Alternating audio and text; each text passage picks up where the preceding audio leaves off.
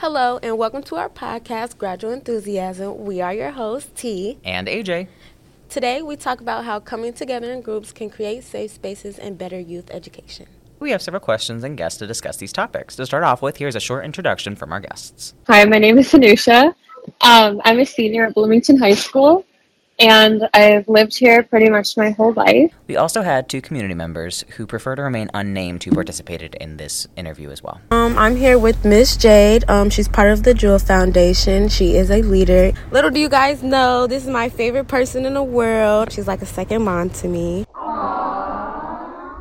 Today, we want to explore the idea that groups in schools, the community, and work can better the lives of the youth and mentors of the community. What groups have you been a part of? Okay, well, you better get ready to start writing. I was always involved in groups, Girl Scouts, Black Student Union, Sunday School, youth group. I currently help with the Multicultural Leadership Project. I started a group called Students Embracing Diversity. I also started the Gay Straight Alliance. We call it the GSA. And I help with the Culture Club and Future Teachers of America. I'm on the board of the YWCA. I've been on the board of Babyfold. I'm involved with the League of Women Voters. And then I'm the co-chair. Well, I'm the co-chair of Not in Our Town. I'm an elder and on the board at my church. I work with the pastor's class, which is youth at our church. I had a really good teacher, mentor, and she got me to join the junior high Not in Our School. And it really piqued my interest in leadership and community. And when I got to the high school, the Not in Our School wasn't as active. My sophomore year of high school, me and my best friend, who's also part of Not in Our School steering committee with me, we co-founded the chapter of Not in Our School that currently exists at Bloomington High School. And I'm currently the chair of the Promise Council board at Bloomington High School. And so for the past 4 years, the Promise Council board has been a really good way to be involved. I work part-time for a nonprofit. It's a student-led nonprofit called Diversify Our Narrative, but I'll refer to it as DAWN. DAWN actually started as an organization that just wanted to get anti-racist curriculum into classrooms. It's a grassroots organization. Our big push was Bill AB 101, mandating ethnic studies in California, because it was started by a group of Stanford students that then branched out nationally. Starting in a few years, the graduating classes of California public high schools will be required to take ethnic studies to graduate. The Jewel Foundation has partnered with quite a few local organizations in town. Eastview Church, it has been one of our biggest partners, I would say. 100 Black Men of America. We are actually partnering with Usher Raymond's Foundation, and we have started a chapter of the Disruptivator Club. We have partnered with some Greek organizations such as Alpha Kappa Alpha Sorority Incorporated, Delta Sigma Theta Incorporated, Sigma Gamma Rho Incorporated, Zeta Phi Beta Sorority Incorporated. The list goes on, but we work collectively with local organizations really to bring quality programs to our kids to help them be successful in life. In the community, not in our school, not in our town. 3 years ago, we have just started being welcoming. I started a couple of Promise Councils. One I started when I was still working to junior high, and then I started one at the high school. One of the things we were focused on at the middle school and the high school is ways in which people who identify as members of LGBTQ are perhaps marginalized or not heard in terms of their needs in the school system. So just a lot of different things. How do you think volunteering or just being a mentor helps youth in need? I think it's essential. These kids, first of all, representation matters, so they need to be able to see someone that looks like you, that's successful. Set an example, and they need to see different people from different walks of life that are able to share their story as well. And so being there, establishing those relationships, I think is very essential. You all need a lot. Youth needs a lot. Being able to be exposed to that kind of helps, I think, set the pace and give youth a better understanding of long-term goals. When I think about how you accumulate your life experiences. I guess a metaphor or a visualization of a pouch comes to mind. And I used to use the same visualization when I was teaching. When I was a beginning teacher, I was special ed, ending up as a counselor at the high school. But I realized that by the time I got to that point, my invisible pouch had become more and more full of experiences and knowledge, good and bad, that I was able then to use in a variety of situations with a variety of people. And you can only fill your bag as you grow older and allow yourself to be in different situations and grow and learn. So the same is with mentoring youth. If you are working with them and giving them everything that you can share that hopefully can help them in the situations that you're working with them in. But you can only give if you have taken the time to appreciate what you have learned over the years and kind of sorted out maybe some of the good from the bad, but still keep the bad because you need to know what things you need to not do and duplicate. We all make mistakes. Being a mentor doesn't mean you know everything. It doesn't mean you're perfect. If you're mentoring kids, working with them, talking with them, caring about their goals, their dreams, sharing some of yours, trying to match somewhere where passions are, your passions are, just, being present for them.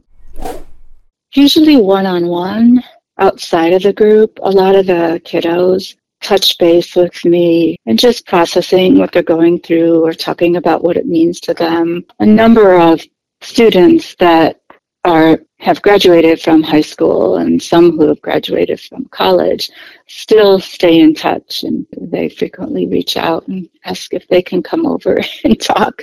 A student who I knew first when he was a freshman in high school and just kind of mentored him. He's at the U of I, and he contacted me this summer and said, "Hey, we're moving to Texas. I want to come." And he talked about what he learned being a leader in his high school, and he's now using those skills in leadership roles at the U of I. And one of the student leaders who's now a graduate, or she's graduated from the U of I, and she worked at Pritzker's office for a year, and now she's in DC doing something. And again, she said she just knows that started her leadership and her sense of what was important to her. My conclusion from that is that they gain a lot of experience, self-knowledge, a sense of success from the things they've done, because they're not doing things that are just little things to make them feel good. They're doing things that really make a difference. Having groups for students helps them develop for their future and have fun in the present.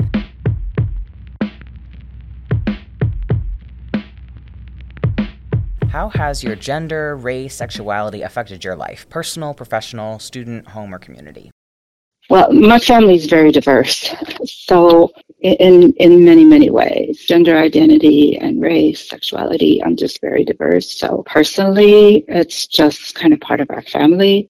Professionally, those are the things that were always on my radar. Our school district had an agreement with a local gym. They offered discount memberships to the gym for school employees and their spouse. This was certainly before marriage equality. When I got the notice that your spouse can join too, and so I replied and said, what about people who aren't married because they don't have the legal status to marry because of our, blah, blah, blah. And the response I get, nope, this is the way we do it. And so I just kind of got a bunch of other people together and to push back. And we're attuned to that, to always be alert to barriers to equal access to whatever.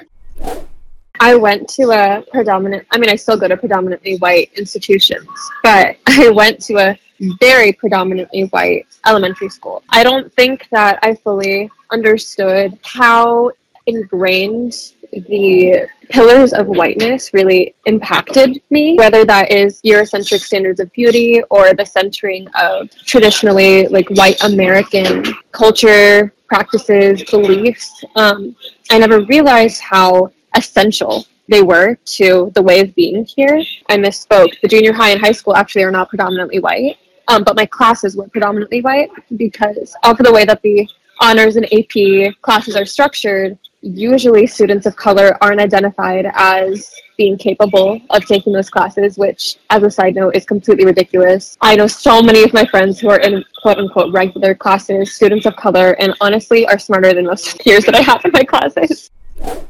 That is a loaded question. As a black woman, I have experienced a lot of different things starting from school and professionally in my career, because as a black woman, the one thing that's common is that we always have to prove we're equal, or, you know, and not even to say better, but we have to do more to prove that we are equal. We have the same level of intelligence, common sense, logic, and ability to do everything else that our male counterparts can do or white counterparts can do.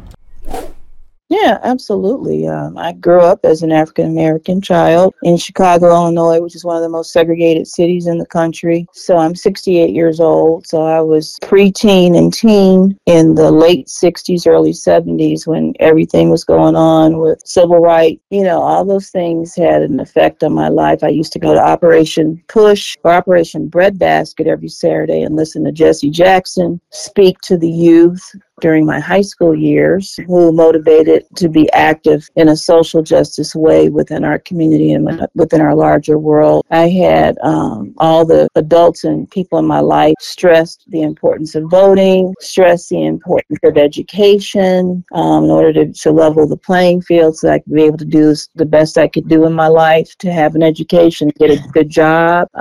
So all that stuff was stressed to me when I was young. And then seeing all the things that happened in the 60s and early 70s, you know, going through the Vietnam War, all those things left imprints on me. So part of the issue, too, within my family is we have a lot of people that are very light-skinned.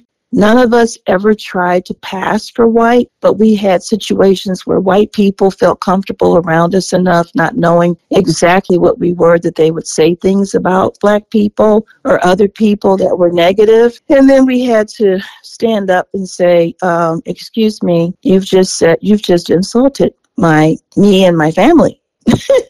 And my mother went through this since before she moved down here growing up. And when she got down here living in different senior citizen buildings, she was typically one of just a few black people. But the old white people looked at her, they didn't know she was black. And they would sit around in their little coffee clutches and start talking about things and using the N-word. And my mom would have to abruptly stand up and, you know, say whatever she said and left and never sat with them again. It's hard to have lived through that period and not go out of those decades not having something in your heart or your mind that deals with social justice, civil rights, unless you were just, you know, completely blind.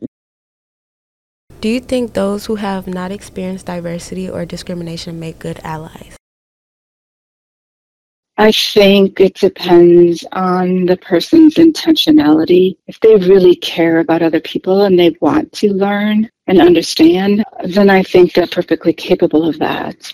But if their perspective is informed only by their personal experiences, I think it's very hard for them to be a good ally. I mean, it has to be an intentional exploration and self-education.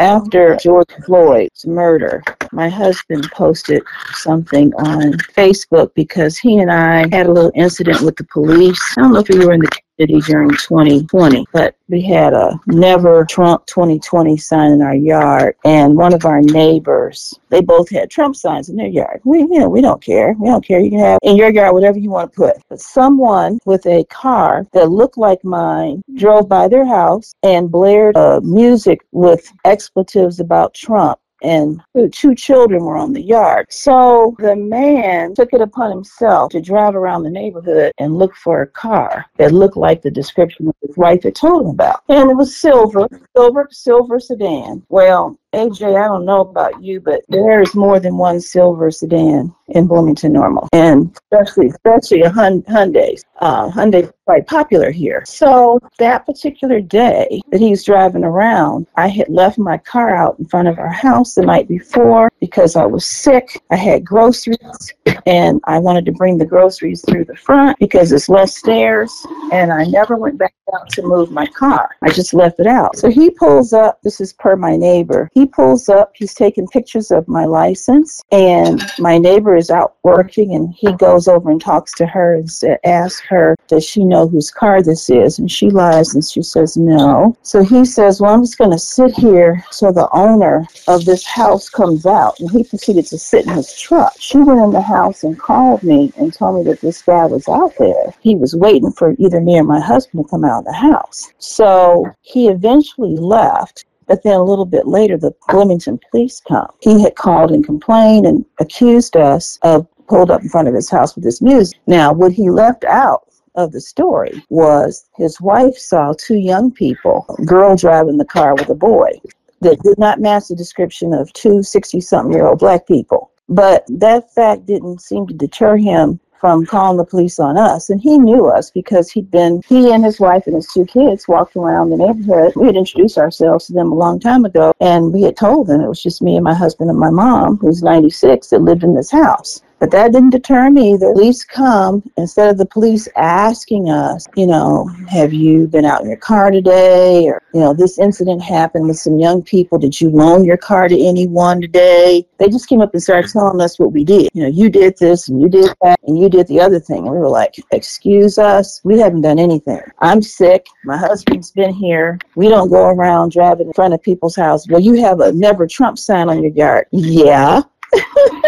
So because we have a Never Trump sign and the guy had a Trump sign, pro-Trump, it just had to be us. Like, no, it wasn't us. So if this thing went viral, we were in the paper because we wrote a letter to the city council. We wrote it to the mayor. We just told everybody about it. So this is on the heels of George Floyd. This man is standing out here with a gun in his holster, and our conversation was going south real fast. Both of us active in the community. My husband is on the Public Safety and Community Review Board that works with the police for complaints. He was the chair of it, and he's out there accusing us of something that we didn't do. And as mature as we were and as patient as we were, we could feel the anger rising up and to the degree where we about lost it. And I could see really how things go where people lose it and then the police end up feeling threatened and you end up dead. Because, of course, we don't have any guns in our house. So we kept our composure as much as we could, but it was really difficult. He finally backed off when I demanded. He kept saying he had a video of it. So I demanded to see the video. Then he acknowledged he didn't have a video of it. He had just lied because he said, well, I figured you would confess to it after enough time of me pressing you. And I said, I don't confess to things that I didn't do. You got the wrong people. You messed with the wrong people. So we went to the police chief, who my husband already knew because he works with them. Because of the review board, we talked about police tactics, police questioning. It led to a whole big thing. So out of that experience, people came out of the woodwork wanting to help. And when my husband posted our experience and some stuff on Facebook, he also put a link to a website where I think it's titled 100 and something ways to be an ally, and it's addressed to white people. And he got a lot of feedback from that. People texting him and messaging him, that they read it and they committed to being an ally and yada, yada, yada. I think they have the ability to be good allies, but there's a lot of learning that will need to take place in their space. So as human beings, we don't really understand. We don't, have true empathy. And it's hard when you don't experience it yourself. You can absolutely be an ally even when you don't personally experience it, but there's a need. You can't be entitled to things to think that you're an ally and you don't do the work. Right. You got to do the work. You got to research. You got to read. You got to build relationships, right? Mm-hmm. So even as you get all of this education or you do all of the readings, sometimes it's also building relationships where you invite someone that doesn't look like you to your house for dinner?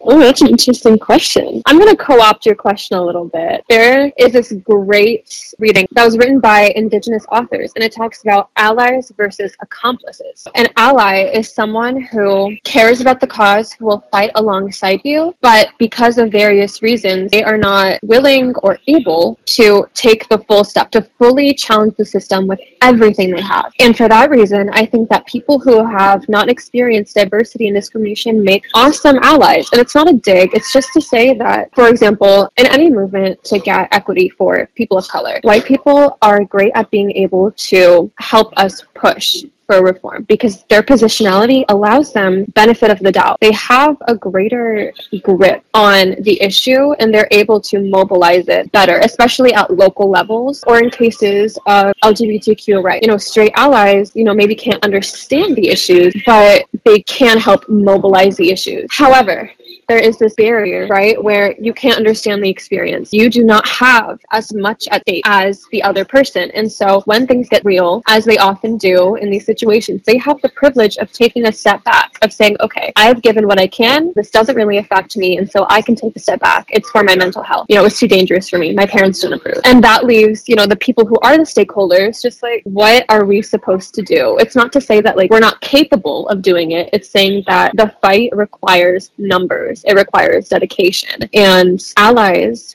are supposed to be people who are dedicated, but the reality is an ally is someone who is in it for as long as it is convenient for them. And that could be years. You could be so dedicated to the fight for 20 years as a white person, but maybe you have kids and settle down and suddenly it's not appropriate. That is an ally. So I think they do make good allies, but I don't think they make good accomplices. It sounds a little negative. It sounds a little criminal. And I think that that is intentional because an accomplice is someone who, in a sense of crime, is someone who commits the crime with you and they get put away with you. They are in it no matter what happens because they believe so deeply in the cause. They have as much of a stake as you do, even if, materially they don't. And that is what makes them such good partners because no matter what happens, no matter what stake they have, they're in it for as much as you make and as much as you lose. And traditionally, it will not be people who have, not experienced diversity or discrimination to do that with you because they're not angry enough. They're not upset enough. They're not invested enough. And there's really no way for them to be unless something has happened or they have met someone who instills that into them. To answer your question, yes, they make great allies, but I think what we need today is accomplices. And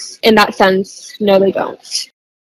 People need experiences to help them grow. By participating in groups at all ages, we can educate everyone on how to keep safe spaces. Thank you to everyone who was able to participate in this podcast. This was a great experience. I concur. It was great interviewing everybody and having similar ideas come from different people when they hadn't heard what each other said.